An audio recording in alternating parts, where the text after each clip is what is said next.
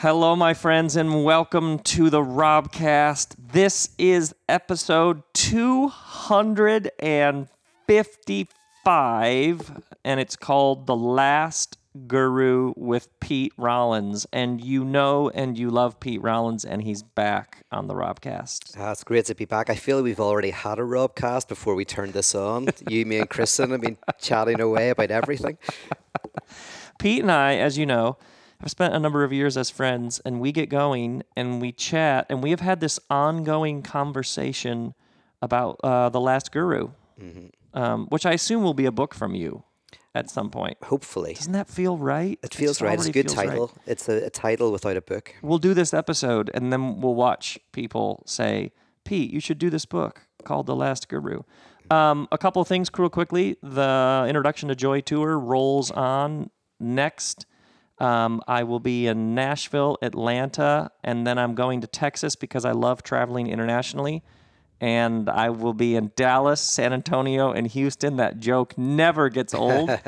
And then I do these 2-day events that are about communicating, but at a larger level, they're about our lives and how we give shape and expression to what we're here to do. And I love doing them. I've been doing them in a new way, which is so meaningful and significant for me that I'm doing a bunch more. So dates just went up for January, February, and March. They're here in Los Angeles, these 2-day events at the Improv. And of course, it's more fun if you're there. All the info is at my site. And then one more thing, these lovely folks in Arizona asked Liz Gilbert and I to come do a retreat together.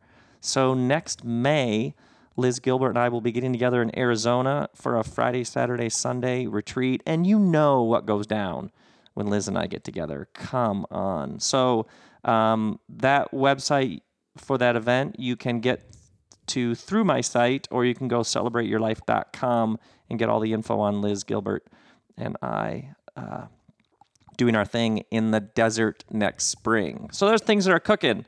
But now we're here with our beloved friend Pete Rollins. The Last Guru. The Last Guru. The first time you said it, I was like, ooh, because we have been having this ongoing discussion over, I don't know, a year about these ideas. It sounds like a Tolkien book or something, or a Twilight book. I don't know. So we'll start here, and Pete will sort of walk you through the central idea. You know I'm going to have a bunch of riffs from the Bible about this, right? We can all just agree that's going to happen, and then we'll go from there. And this is actually the first time I've ever seen you with a piece of paper with notes. Oh, is that right? I've never, in all of our years of doing things together, ever seen you. I mean, I've seen you talk for hours on end. Yeah. But you actually have notes. Yeah, it's because I think this subject's so important that I want to kind of make sure I hit on all the things I want to say. You have like 5 points? Yeah, it's just like a religious sermon here. I've got 1, 2, 3, 4, 5 points. Okay, all let's do beginning this with then. P. No. Let's walk through your 5 points, because I probably have heard various fragments of these in our conversations, and I was like, oh, the Robcast folks would love this. So let's go. Okay. So I thought I'd start off light with a philosophical concept. How about that? We've talked before about this concept called Object A. Lacan calls it objet petit a. So it's never translated in English. It's always the French, objet petit a. Lacan is a legendary Freudian psychoanalyst, That's essentially. Right. French. Yes, French. Very groundbreaking, a lot of his ideas. Yes, very Just difficult. A little background. Okay. And he had this Object A. Object A. And Object A is kind of like, it's like an algebraic phrase. The A, we don't know what it is, right? It's different for everybody. But it's the object that you think will fix everything. It's the object that destabilizes your life. That person who comes into your life and you go like, I have to be with them, or I have to be in that job, or I have to live in this place. It's when something enters your world that you go, oh my goodness, I would be willing to set fire to my entire existence. I'd be willing to destroy my relationships, my health, everything in order to get this. And he calls this Object A. And Slavoj Žižek, this Slovenian philosopher, has this great analogy of what Object A is. He says at the time of Darwin, right? Darwin had a Christian friend, and he was talking to his friend, and he said, "Listen, you think the Earth is 6,000 years old.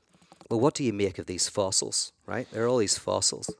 And the friend said, well, God made the world look old, right? When God created the world, he made it, right, look ancient, right?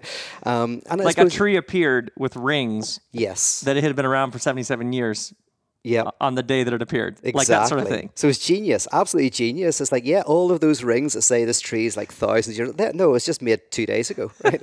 Just like in a movie, I suppose they make a car look old. Never was old, but they make it look Yeah, old. yeah. And Shizek says this is a perfect way of understanding what Object A is.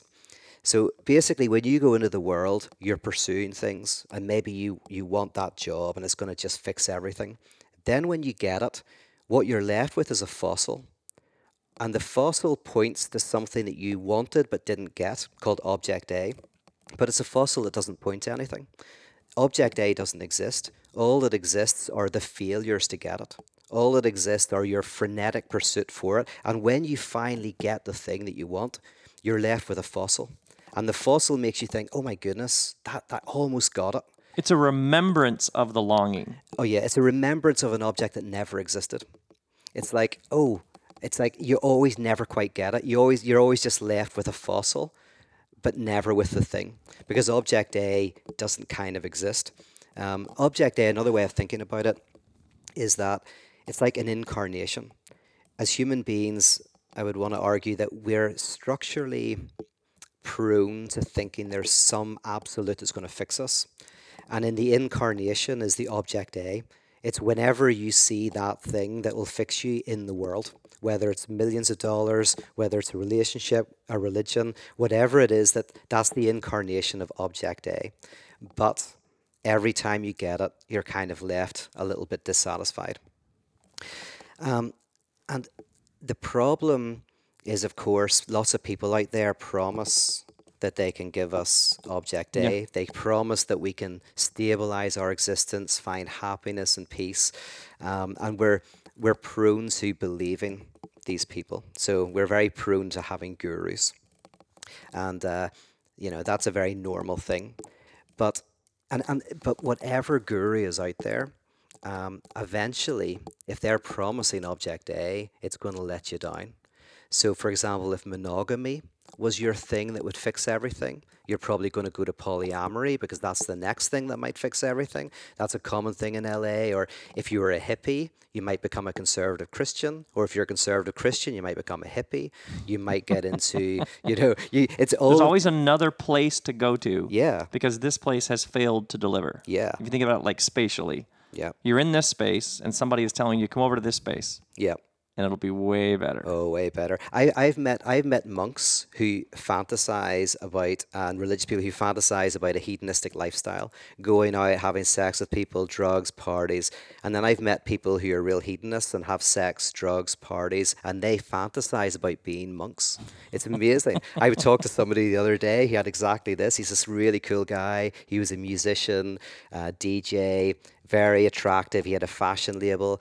He's a good guy, but it didn't satisfy him, and so he was always fantasizing about being a Catholic priest. And I'm like, I was saying to him, that's hilarious because there's lots of Catholic priests who are wanna looking be at your you. life and they Yeah, yeah. they want to do that. And we were talking about that, but it's like it's this idea that suppose the grass is always greener on the other side. It's like this thing that you want to get. So that's something that we all kind of get caught up in. And I guess this is what I call religious conversion. Religious conversion is when you move from one kind of thing that gives the answer to another thing. So we're always religiously converting. Christianity to Islam to Judaism to humanism. We're always converting. And the trick for me is, how do we not have a religious conversion, but get a conversion from religion? In other words, is it possible to break out of this entire structure, this entire way of being, and live in a different kind of way? Can I say one thing about the religious conversion? Yep. A number of those religious conversions are away from religion to the idea that there's nothing here. Yep. Pure reason. I'm just going to go with my head. I'm going to go with science. I'm going to go with data, Yep. which I always has religious undertones to Oh it. yeah. Yeah. The person who is fiercely reductionistic There's nothing going on in this world. Yeah. It's just science and cells and synapses. Is actually a very profound religious Yes. conversion. And here's the funny thing as well. You could be right, and it still has a religious dimension. So an example that Khan uses is if you're pathologically jealous that your partner's having an affair, and it turns out you're right that he or she is having an affair, you're still pathologically jealous. You just also happen to be right. So you can actually have the right beliefs about something, but but if you need to be right, if you hold on to them in How a it's particular held. way, how it's held is Yes. very, very key. And on the other side, you can actually have beliefs that are wrong, but you don't hold them in a pathological way. You don't hold them in a religious way. You just happen to believe that say the earth revolves around the sun because you haven't been exposed to the data. So the funny thing is, it's like even when someone seems like they're right about something, that doesn't mean that that belief is still not pathological in nature. It still doesn't have their self-interest fundamentally embedded in it. So I see this a lot with even people on YouTube who have these very rational YouTube channels, and they're very good, and I think they're mostly correct in their opinion, but they are so frantically always arguing their position that it feels like they need it to be right. It's not just that I think they happen to be right, it's that they need to be right. I mean, same as with a hypochondriac who thinks they've got heart disease, and then it turns out they do have heart disease. They're still a hypochondriac. They're just a hypochondriac who's right. You got it right. Yeah, yeah. So whatever it is, it's weird to say that don't necessarily judge the correctness of your belief. Think about how you interact with it. Think Yes. about, yeah, how What you it connect with it. produces in you at some level, what Yeah, it does to you. yeah. And the thing is that although things let us down and we move from one thing to another, this eventually will destroy us unless, and this is what I mean by the last guru, is if you meet someone who's a guru, and we all look for people to authority figures. It's natural from when you're a kid, you look to your parents as authority figures. So there's a thing called transference. And transference is where I think someone else has the answer. It's called the subject supposed to know. I think that this other person has the secret to how I should live. The trick is if you have someone who very gradually exposes that they don't have the secret.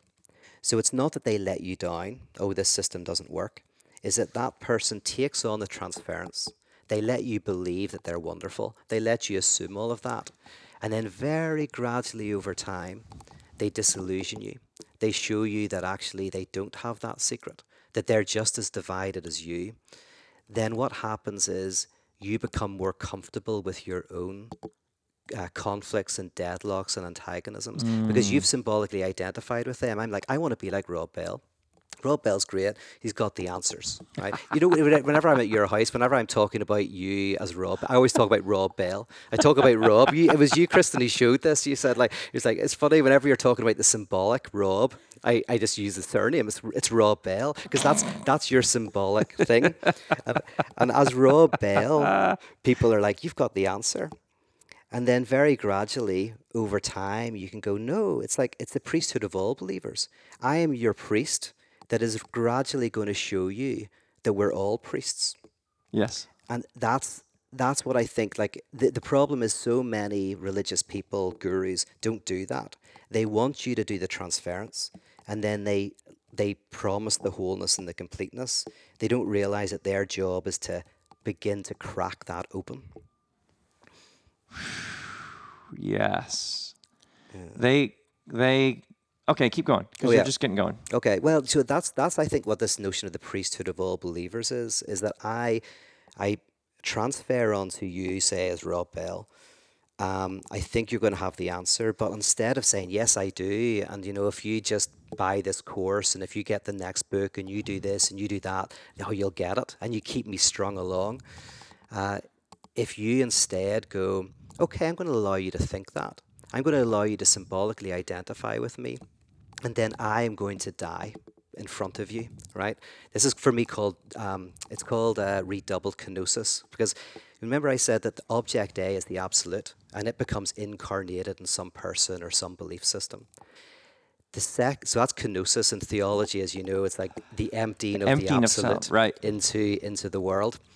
But then the crucifixion is a second kenosis, because that's when, it's not when the absolute dies, it's when Christ cries out on the cross, my God, why have you forsaken me?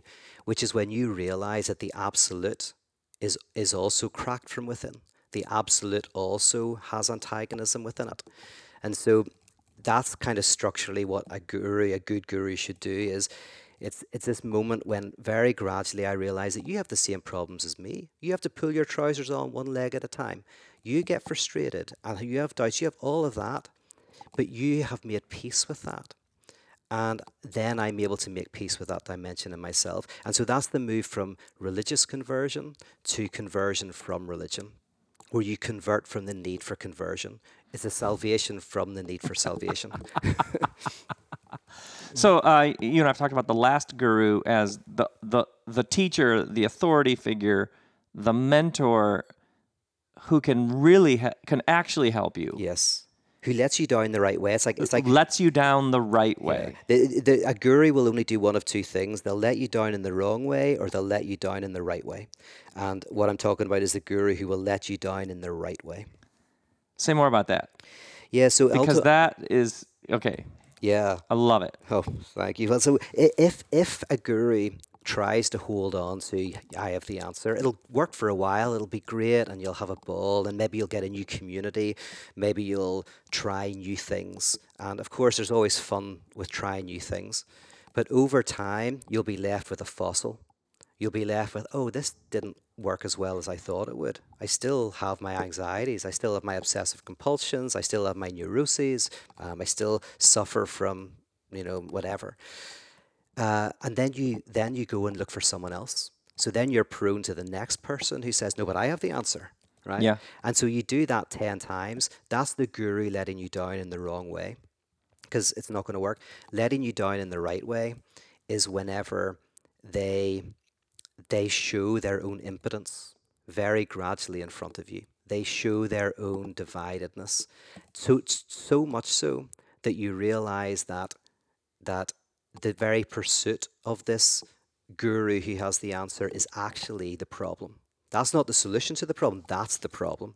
It's the very pursuit of salvation is what we need saved from. So the person who helps you is the person who you come to them for help, and the gift they give you is to free you from this idea that you ever needed them in Yeah. the first place. But the paradox is you need people to Exactly. tell you you don't need them. Yes. So the structural framework remains the same. It's just doing something very different. Exactly. And that's why in psychoanalysis transference is required, is you have to almost unconsciously think that the analyst is not just an expert, but almost like a god, right? Who really understands the meaning of your dreams, who understands the meaning of your unconscious and all of that. And it, because of that assumption, you begin to do the work, you begin to talk and reflect, and then eventually you can come to realize that, oh, I've been doing all of the work myself. This is me that's been doing all of the work. And Yes. then the analyst can go, yeah, it's not me that's done this work, it's you that's done this work. You go, oh, and then you can break up with the analyst, because which is the last act of analysis really, is getting rid of the guru. Which is why a great therapist, you come to the therapist with the question, and the therapist essentially says, well, what do you think? Yeah, What is your deepest intuition telling you? yeah, And just keeps asking you questions about what's present in you. yeah, And essentially is teaching you to trust that you actually have all of these capacities within you. yeah, yeah. And the issue that most of us have is when we say go to a guru or go to an analyst, we have this desire to get rid of the conflicts that are in our life. Yeah. So a symptom in a nutshell is a conflict between maybe two desires that you have. Maybe you want to shout at your boss, but you also don't want to get fired. And so you clench your jaw at night, right? The symptom is showing that you want to speak, but also you want to keep your mouth shut, right? So symptoms are kind of like embodied contradictions, conflicts that are within us. And we want to resolve that. I talked to a friend the other day who he's just gone through a divorce, and he's trying to figure out what his wife, his ex-wife, wants from him. He's like, one day she's nice to me, the next day she's not. You know, sometimes she's like really accommodating, sometimes she won't answer a call, and she's going like, I just want to know, what is she thinking? And as we talked, I was saying, well, what if she doesn't know what she's thinking? What if she has conflictual feelings about you, and you're trying to figure out what does she really think, when really she thinks a multitude of things, and it comes out in different ways. This is what Hegel meant when he said the mysteries of the Egyptians are mysteries to the Egyptians as well. It's going like, we're trying to get to, if only Yeah. I've met the Egyptians, they would Yeah. know. It's like, what if the mysteries of the Egyptians are also mysteries for them? Is that we all want to get rid of the contradictions in ourselves, and we all fantasize that other people don't have contradictions. Some people, they're the gurus. In analysis, what happens is you don't you don't get rid of the contradictions, you deepen them. Actually, every contradiction gets deeper and deeper. You realize that you want to shout at your boss and you don't. But then you realize maybe you want to shout at your partner, but you don't. And then maybe it comes down to you felt you wanted to have a conflict with your parents, but you didn't. And you keep kind of unpeeling this. And the weird thing is, we think we're going to get to a point where we get rid of the contradiction. But then we hit the fundamental contradiction. Uh, we are we are between life and death. We are being and nothingness. We are, because we are who we are, and we're also who we're not, because we all think about who we'll be. We are a contradiction, and we come to the deepest contradiction, and we come to make peace with that. And that again is the journey, I think, of the last guru, is to avoid what I actually think is the core of fascism. Actually, I don't mean that. I mean, that's always is a very strong sense, but just you can see it in an extreme way in fascism. Is Hitler constantly in Mein Kampf talks about organic wholes. There is an organic whole. There is a way of oneness. People are the blood of the system, and there's something that's coming in and disturbing that. And for him, it was a Jewish community. And if we get rid of the opposition, we get rid of that group, we'll get back to the organic whole. This is such a primal way for us to think, that you find it all around us, is that there is an opposition. It's basically, in philosophy, it's called reducing contradiction to opposition. Instead of realizing there's an inherent contradiction in us, we reduce it and say, no, it's not a contradiction. If I could only get rid of my partner, if I could get rid of those conservatives, if only I could get rid of those liberals. Which is the political discourse right now. Yeah. If we just didn't have these people, Yes. then this thing would run smoothly. Yeah. Yeah. Absolutely. And you see it. This is called, a guy called Todd McGowan calls it the right-wing deviation of the left. It's whenever even people on the left give themselves over to this fantasy, what ends up happening is they create new scapegoats, new enemies, and also really kind of like a naive understanding of the world. Like if only we kind of were, well, I don't know how political we want to get, actually. I'm not sure. How political do you want to get? We love it. Yeah, well, okay, go ahead. Well, let's go back to the personal, because the personal is the political. Yeah, You yeah. have right now this time of great destabilization. Yep, All these things are shifting. Yeah. For many, many people, the way that their tribe taught them to navigate the world isn't working anymore. yeah, So contradictions left and right. yeah, And so we see so many people, many people grew up with a particular kind of fundamentalism, whether it was religious, economic, political, etc., academic, and that isn't working like it used to. And so there's this swing.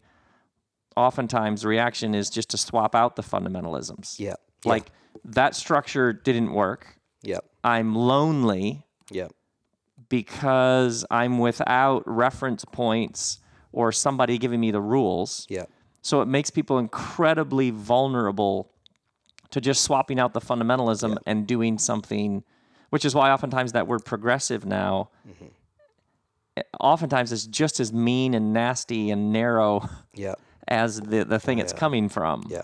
You have fundamentalists all across the spectrum. Yeah, that's exactly right. Like whenever you're moving from one thing to the other, in the words of Hegel, basically, you haven't reconciled yourself to contradiction. You're still reducing it to opposition, and you're still trying to then cut out, like a cancer, like something that you can cut out of the body that won't work. So, for example, within progressivism, is a good example, is often you get this idea that our system doesn't work because there are bad actors, right? So there are certain bad actors, maybe they're CEOs, they're hedge funders, Mitch they're McConnell. Republicans. Mitch McConnell. Oh yeah, yeah. So there's some bad actors, right? Yeah, yeah. And you get rid of the bad actors, and the system would work well. But the alternative is to go, what if actually there's something inherently contradictory about the system that's being disavowed? And actually, well, think about it like, again, in fascism is a good example. The fascist community thinks that if only they got rid of the Jewish community, they would get back to organic wholeness, society would run well, Hmm. connection to the earth, get rid of technology, corporations, that kind of thing, right? But the truth is, the thing that holds the fascist community together is the Jewish community. They are held together by their hatred of something. And The if opposition is the glue. exactly, if you get rid of the thing that you hate, it actually, you realize that that was the only thing that was holding you together, keeping the system going. It's like the hypochondriac. It's not, they hate their disease, but they don't really, they love their disease. And this is, in politics, is interesting. So many of us love our enemy, but we love our enemy like a hypochondriac loves their disease. We love to hate. Like we libidinally, as long as there's an enemy out there, we don't have to look at the deeper contradictions in our Yeah, yeah, society. yeah. Okay, so an individual has, they have some dream, some desire, something Hmm. that it's like they're here to do. Yeah, yeah. But then they know if they pursue that, Hmm. there could be resistance, there could be cost.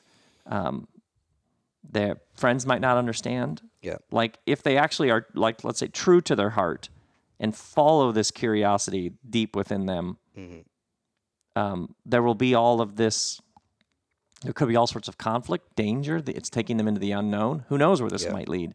So they go to the guide, they go to somebody for guidance hmm, because of this contradiction within them yeah, of, I think I'm here to do this, or I need to try this, or something's calling me in this direction, but I have this terror and this fear and this list of things that could go wrong. They go to this person with this contradiction because they want this person to help them fix it, solve yeah, it, resolve it. yeah, And the great gift the person gives them is, yeah, me yeah, too. I get that. yeah. That's how it works. Yeah, and it's weirdly going. It's like you go there to kind of go out of the contradiction, but what they do is they actually push you into it. You go deeper and deeper into it. The contradiction. That's why even the in the popular vision of the analyst who you're saying like, oh, I had a dream about something, and they go, what? Well, what's your relationship like with your mother, right? But there's some truth to the popular view, which is the idea that the very contradictions that are happening right now in your life actually open up to express wider contradictions that you're only dimly aware of, and then those are going to widen out even deeper. There's Paul Tillich said something which I really like, which he said that, well, I'm paraphrasing, but he said that psychoanalysts, they start with the personal contradictions. They talk about the problems that are in your history, in your life, the traumas that have happened to you. Uh, but those connect with the universal trauma that is life and how we live in Right. the world. The priest, and by the priest, I'm using it in a non confessional way, but the priest is the one who starts with the contradiction that is life. They start with the big, but that connects and touches on your personal contradictions. Mm-hmm. And so the analyst and the priest kind of meet. They're coming from so whenever someone comes to the work of a philosopher, for example, they're probably talking about more general contradictions in life and difficulties and thoughts, but it does connect with their personal history, and vice versa. When you go to the analyst, they widen your contradictions to see that actually you've at a fundamental level, you're questioning what does it mean to be. We don't know that. Something Heidegger said we were talking about earlier. He said that a human being is a person who questions what it means to be a being. So it's basically at its core, he says a human being is a person is that which questions what it means to be. So, and he thinks we do this all the time. It's not a philosophical question. It's every time you go, what should I take this job or not? Should I phone this person or not? What's the right thing to do? Every time you ask a question like that, you're asking yourself, what does it mean to be? What kind of being should I be? So there's like What matters? What endures? yeah, Why am I here? exactly. What is the point of any of this? All Yeah. gets worked out in these endless little decisions we're making every day. Yeah. And the thing is, it's not that we then come to the answer. It almost is like, no, that's what we are. We are that. Like a dog doesn't really kind of like, have these existential questions. What does it mean to be a dog? We don't say that, oh, that's a very in-doggish dog. We talk about being very inhuman, human, right? It's a Right, weird, right, what right. does it mean to be inhuman? Because in one sense you go, well, to be human, it's just like to be a dog's to be a dog, to be a cat's to be a cat, to be a human's to be a human. But we all know that inherently humans are the creature that doesn't know what it is to be human. And that's like a contradiction that not only do we not resolve, it's actually the contradiction that perhaps we need to reconcile ourselves with and even enjoy. Absolutely. Okay, so when you and I first started talking about the last guru, this idea of the gift the guru gives you is to free you from the need of a guru. Yep, yep, You need somebody to tell you don't need them, that yep, you actually have these capacities within yourself. yep, You come with the contradiction because you're trying to find somebody who will fix or resolve the contradiction, and the greatest gift they give you is to show you their own, and yeah, this is how it works, and yep, then take you deeper into yours. yep. This strikes me in the Exodus story. These slaves at the beginning of the Bible get rescued from get liberated from slavery. They're brought out into the wilderness, and then the whole Sinai encounter, which was always read as a universal story. The giving of the Ten Commandments was always the divine saying to these former slaves who are wandering the wilderness, "You'll be a kingdom of priests," which is you won't need anybody over you telling you what to do because you'll all have everything you need Yep. to manage the contradictions, to figure it out, Yep. essentially. But it's almost like they can't do it. The story is give us a king, basically who will tell us what to do. Yep. So in the whole story, the divine voice is the one going, you'll all be priests. And there's this great line where Moses is like frustrated with these people because they can't step into the fullness of their being. It's like they can't handle the largeness of this call, essentially, to be fully human. Yeah. And there's this one line where Moses is like, "Man, I wish they'd all prophesy," which is a very ancient way of saying, I don't want to be tired of being the leader here. I wish they'd all be leaders, Yep. essentially, which is the guru going, I'm trying to show them that they can all do this. Yeah. Yeah. Yeah. I had a conversation with a well-known religious leader recently. A lovely guy, but he said, "Listen, Pete, what you don't understand is most people don't really want to think for themselves. So I want to help people live well.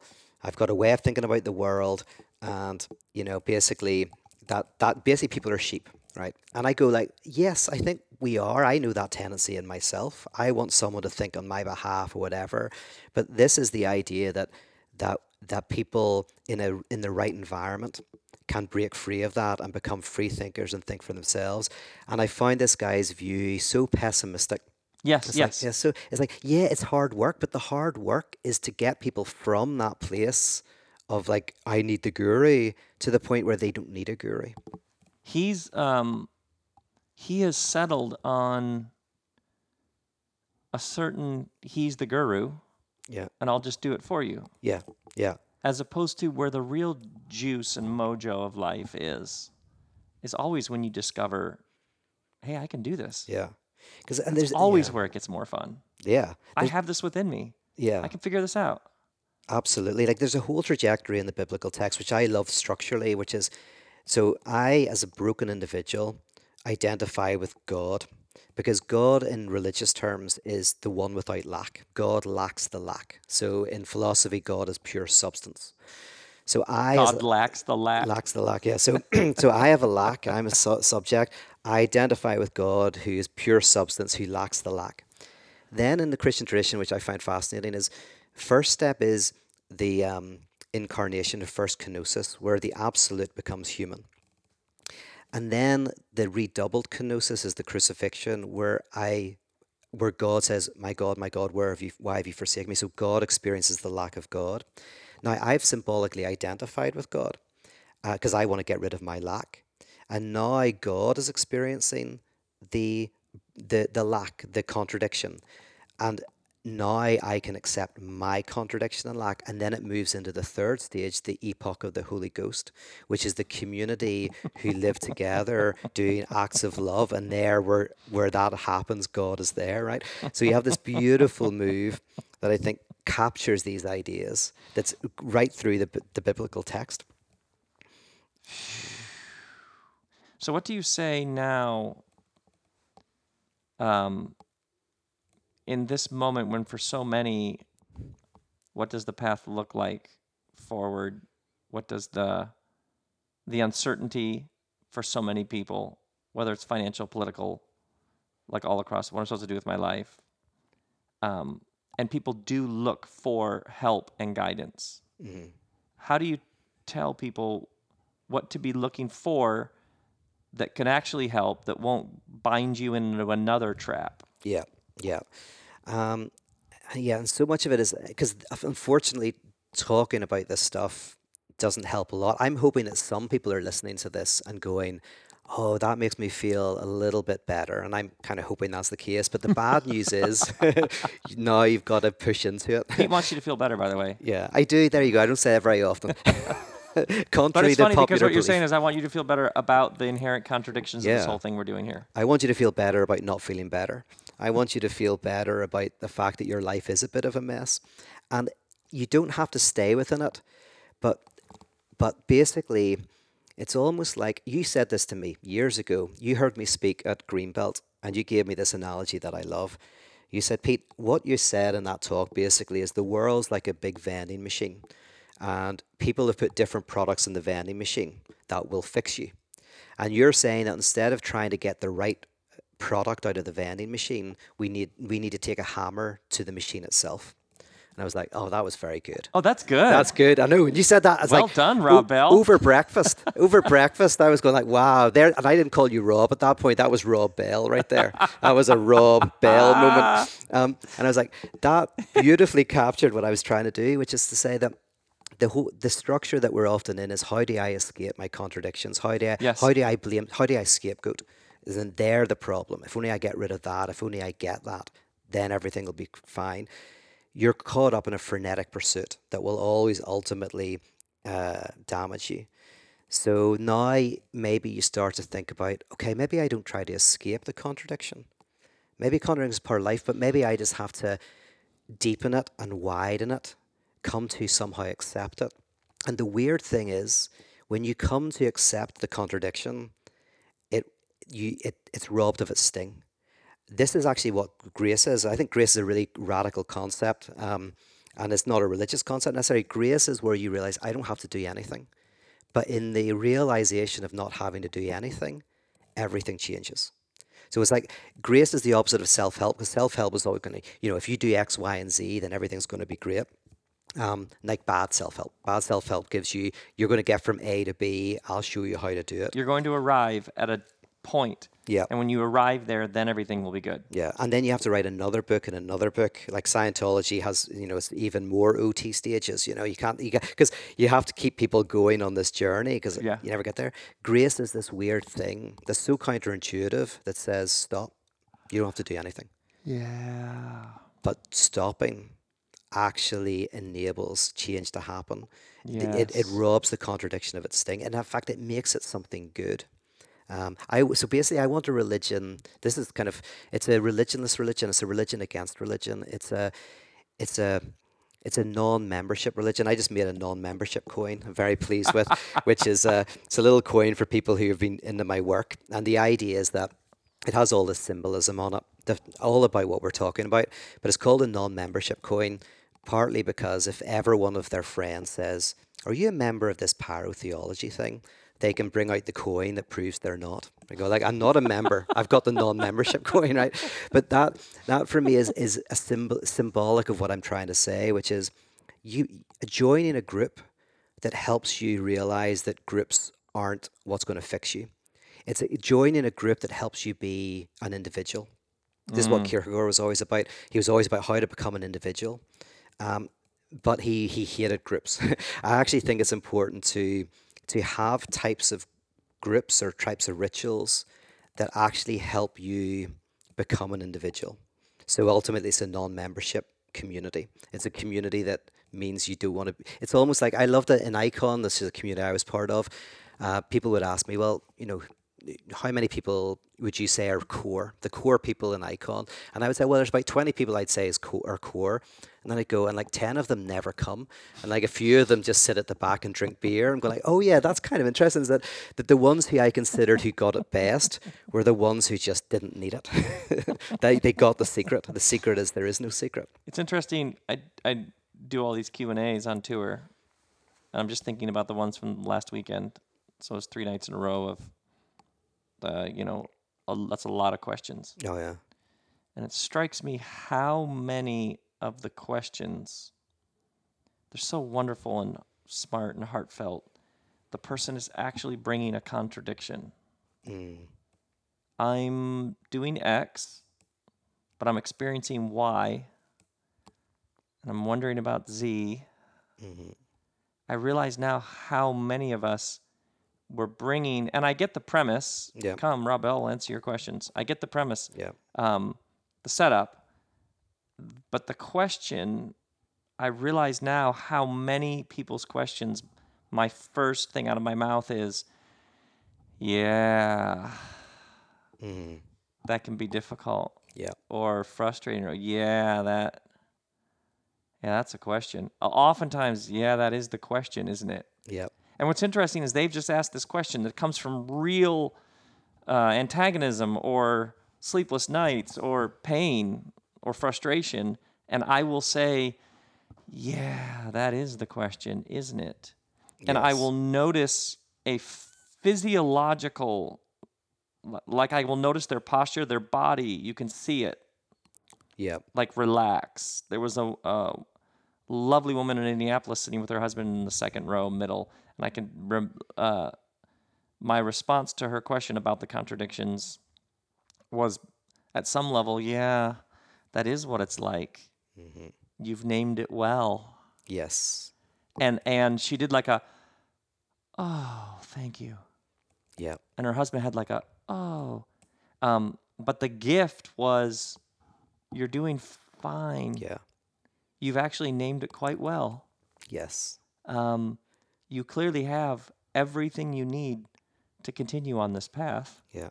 You know that your job there is not to resolve the issue, but to create a container that almost makes that contradiction sacred. It's Oh, I was just, yeah. yes, Go ahead. yes, Yeah. yes, yes. Say I it. was just going to say, there is something about the witnessing, hmm and more and more and more I notice, because I came from this tradition where you fix it, you Yep. resolve it, and my personality type just put on a party, just hmm keep talking and dancing and hey, hey, hey, combined with studied a bunch of this stuff for years, so I can give you 7 paragraphs on this. Yeah.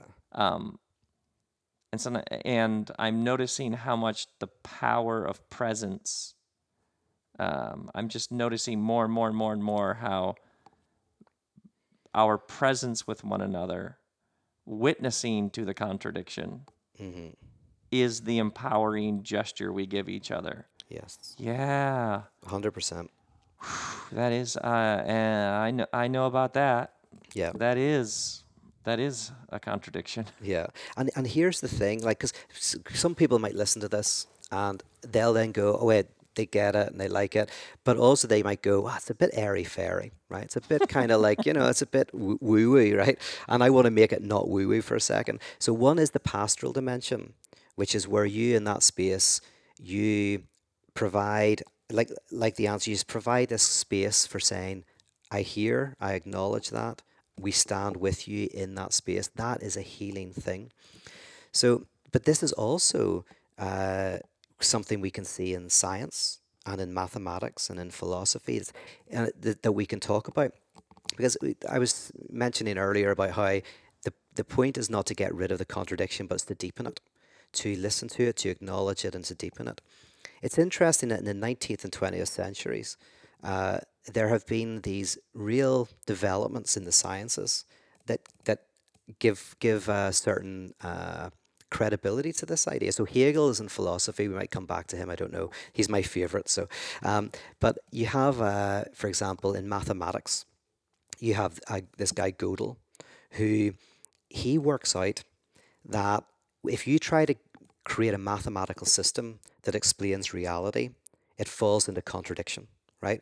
So if you try to create a mathematical system that really mirrors reality, it falls into contradiction.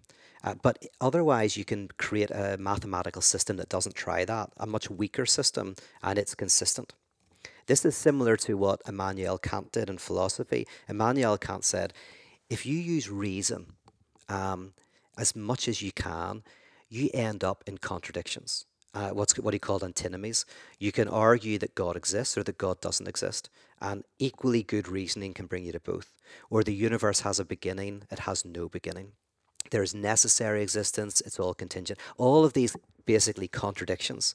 So Kant and Gödel, actually, both of them said, so we don't have access to the way the world really is. We can't really access that.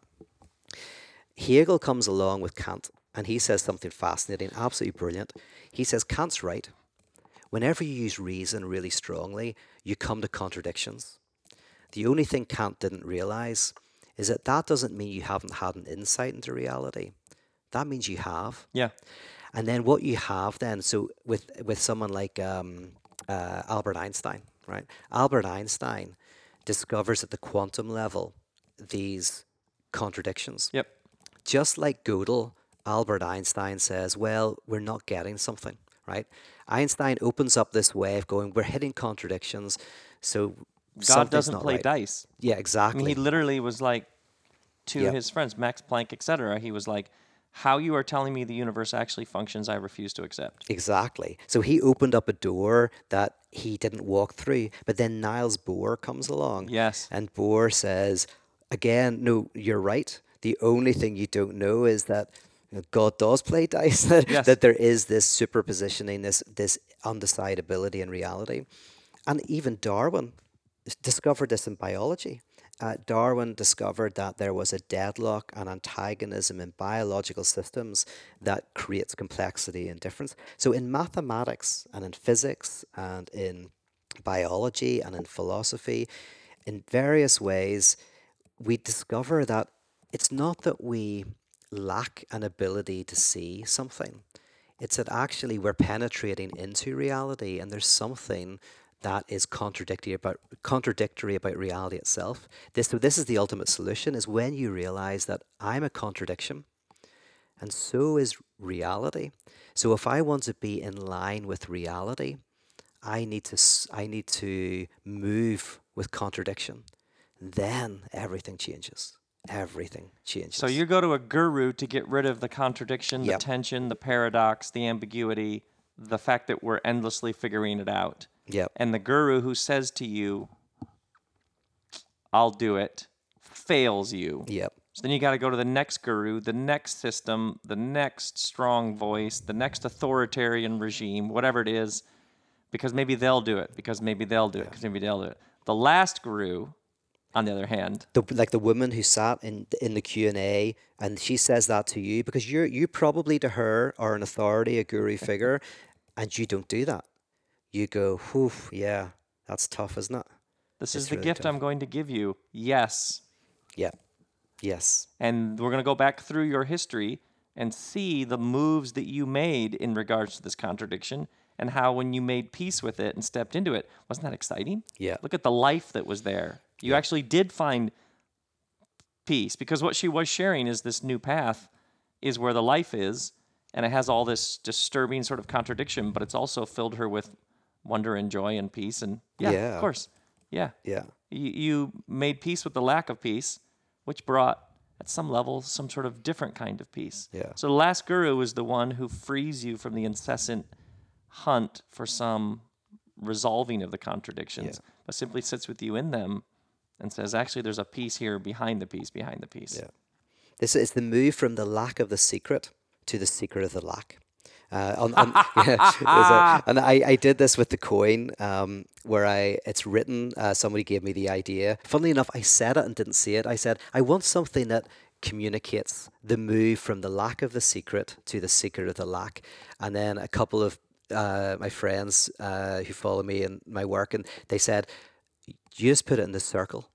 Because if it's in a circle around the coin, you can read it, the lack of the secret or the secret of the lack. And it's like, oh, that's very clever. Very clever. Yeah, because when we enter the world, we feel that we're lacking the secret. And the Somebody guru, somewhere has the secret. the inside information. Yes. Somebody somewhere knows how it works. Yeah. And obviously, our mass media culture, where people can do these extraordinary sales jobs on how beautiful they are and successful they are, you're like, wow, Yeah. Oh, I yeah. guess they do have something. Yeah. Here I live in an apartment block in LA, and all the time I'm seeing men and women doing their Instagrams, like by the pool and stuff, carefully constructing the world. And you see, it's like, I can see it go like, you're not living like this, but you're carefully constructing the image of a non-divided other, right, or what's called a right. non-castrated other, Yes. another who is without castration, without lack. You're like, oh, yeah, we can create that image. So that we feel, oh, we're lacking the secret, and that person on Instagram, they've got it. But then the true guru, and this is a real act of art, and it's difficult art, is to bring you to the secret of the lack, which is where you go, oh, actually, there's contradictions that are at play in the world, and the problem is not the contradiction. The problem is disavowing it. In theological terms, this is interesting because the word sin used to be described as nothingness. So you think about St. Augustine basically said it's kind of like the hole in your sock. It's a lack that lets in water, right? So, or a hole in your shoe. It's a nothingness. But then another philosopher, theologian came along, well, a lot later, but a guy called Altizer. But Altizer said, well, no, nothingness isn't the problem. It's the fleeing from nothingness. It's the freeing from the lack. That's what creates all of the violence, all of the destructive power, scapegoating. It's our inability to embrace the lack. And so moving to the secret of the lack is basically going, okay, the problem's not the contradiction. The problem is fleeing from it, never addressing it, never going deeper with it, never flowing with it. Because you think about story, like a movie, every single story we ever tell that we consider a good story begins with this person wants this thing, they can't get it, they're not up to it, there's something in the way. Like contradiction and conflict and lack are how we measure good stories. Yes. And the difference between Hollywood stories in general and art house stories in general. So you got indie movies and Hollywood movies, and there's loads of exceptions because I'm much more of a Hollywood guy for good and bad reasons. It's mostly bad reasons. I love Steven Seagal. Give me a good Steven Seagal movie. Good Lord. Pete, the surprises never stop It's coming. terrible. I did know. not see that one Is that coming. right? Yeah. Thank goodness. Because the one fixes it at the end. Well, see, that's the issue. Yeah. So often within Hollywood movies, they reduce the contradiction to opposition. So Remove the opposition, kill the bad guy, kill the bad guy. put him in and jail, put her in jail, whatever, put him in jail, and then It's fixed. done, fixed. Yes. And then indie movies generally more tend to reconciling yourself with the contradiction. So a It's good an indie incredibly movie. broad generalization, but I like it. It is, and it's so wrong in many ways because, like, and in beautiful ways, like there's movies like Batman series was brilliant because in Batman, it's Christopher Nolan, isn't that right? Live long enough to find the hero becomes the villain, or I mean, you have this he never really fixes much of anything. Yeah, and he realizes that he's actually the problem. He's Yes. he's always thinking if I kill the right baddie, but he's going like, no, but I create the baddies. And eventually he sets up an orphanage and he kind of moves away from being Batman. He realizes that in other words, you can't fix Gotham City by killing a couple of supervillains. It has to be, a city that you improve the education, you look after the orphans, you do that. Don't spend money on a big tank. Spend money on an after schools program, right? That's the idea. So, and Fight Yeah. Club's another Yeah. example which doesn't resolve. So this is the best of Hollywood. I love it when Hollywood does it right. They give you a really good Hollywood movie, but they don't reduce contradiction to opposition. They keep the contradiction alive, and then yeah. So that's where I think Got Hollywood it, is at got its it. best. And Yeah. that's okay. That is huge for me. So many of our questions are trying to make my way in the world, be who I am, do the work I'm here to do. There's always some opposition. If I just had more money, if I had more funding, if I had more, if this group of people got the mission, Yeah.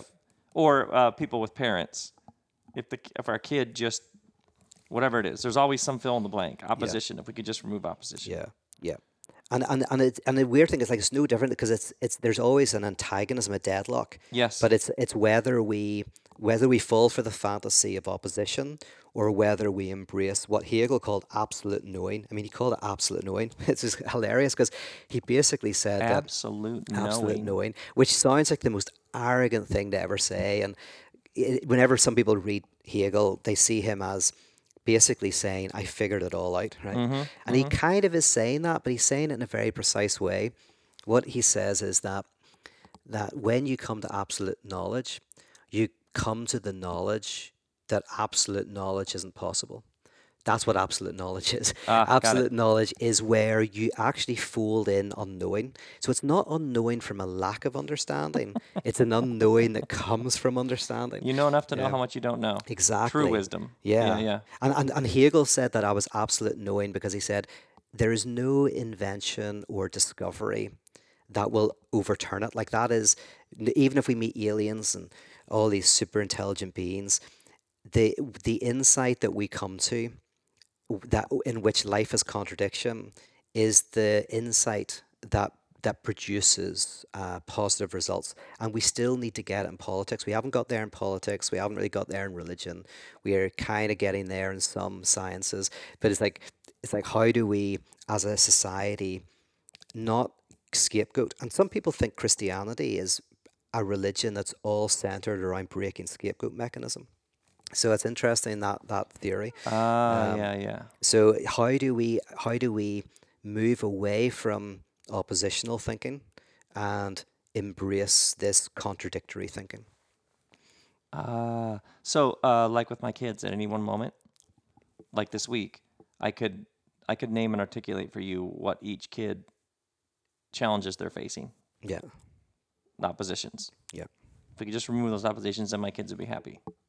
No, yeah, because you remove that, there'd be a new one. yeah, So joining them in this lovely life we're living together yeah, is joining them in those contradictions, talking about them, asking what they think about this. What are you learning? Them asking questions.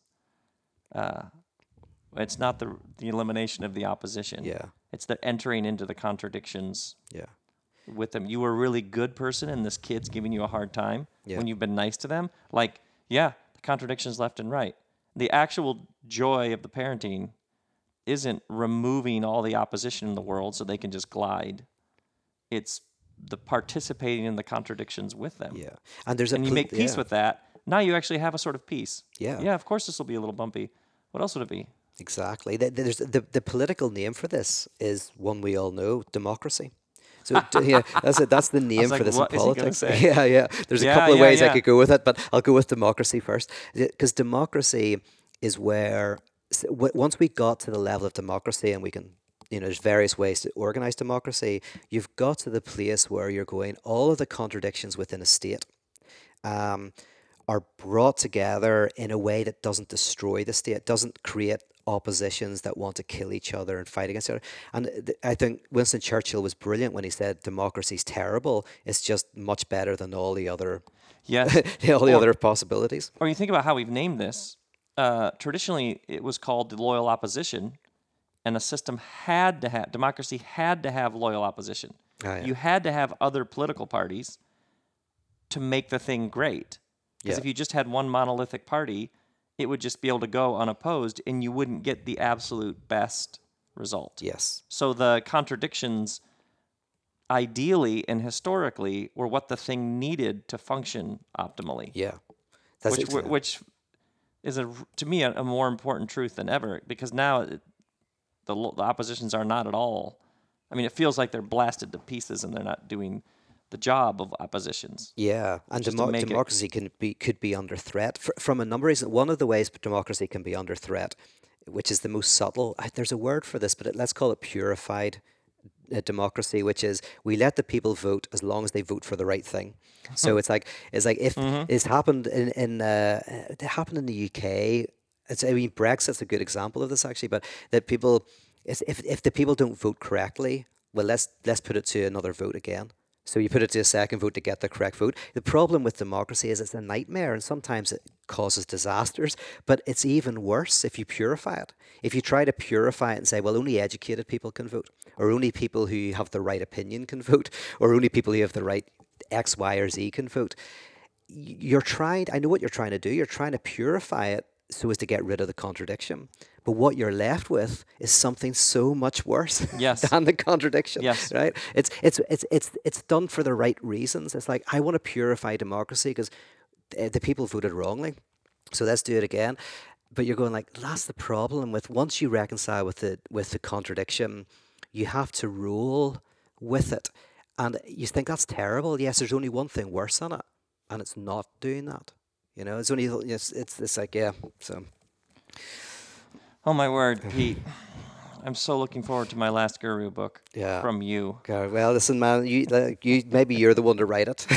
I've stopped writing recently. I haven't written for like 3 or 4 years. I just love Oh, speaking now. can't But you hear the masses out on the street shouting like another Pete Rollins book? okay, I will. I'll take that lie. Yeah. Oh, we could just go on forever, but this, you already got me going down 100 new directions. Oh yeah, this is a lot of fun. I love doing the Robcast, man. It's always fun. How and what do you have going on that people could tune into? You do have some class now you're doing, right? Online? doing some online course. I'm actually doing a course called The Tyranny of Oneness. That starts in a few months, and where I'm really going to like look at this idea of contradiction in a deep way. And then my big thing, actually, if anyone's interested in exploring these ideas in bars and with music and cabaret and art, I do a festival in May. So I'm starting to gear up for my Wake Festival in May in Belfast, Northern Ireland. This is your hometown. Yeah. And it's how long? How many days? It's 5 days. And people come and you show them Belfast. Oh yeah, there's like about 80 or 100 people come from all over the world, and And then we you've have curated these days. yeah. It's with all this crazy stuff. We always have a lot of cabaret and like we want you to experience the contradictions of existence. So we have some crazy absurdist comedians and musicians, and it's quite fun to watch. We actually had I remember last year we had this woman from Australia got up, and she was like this kind of very guru type person, but she's from East Belfast, and but she acted this like guru, and she didn't tell anyone it was.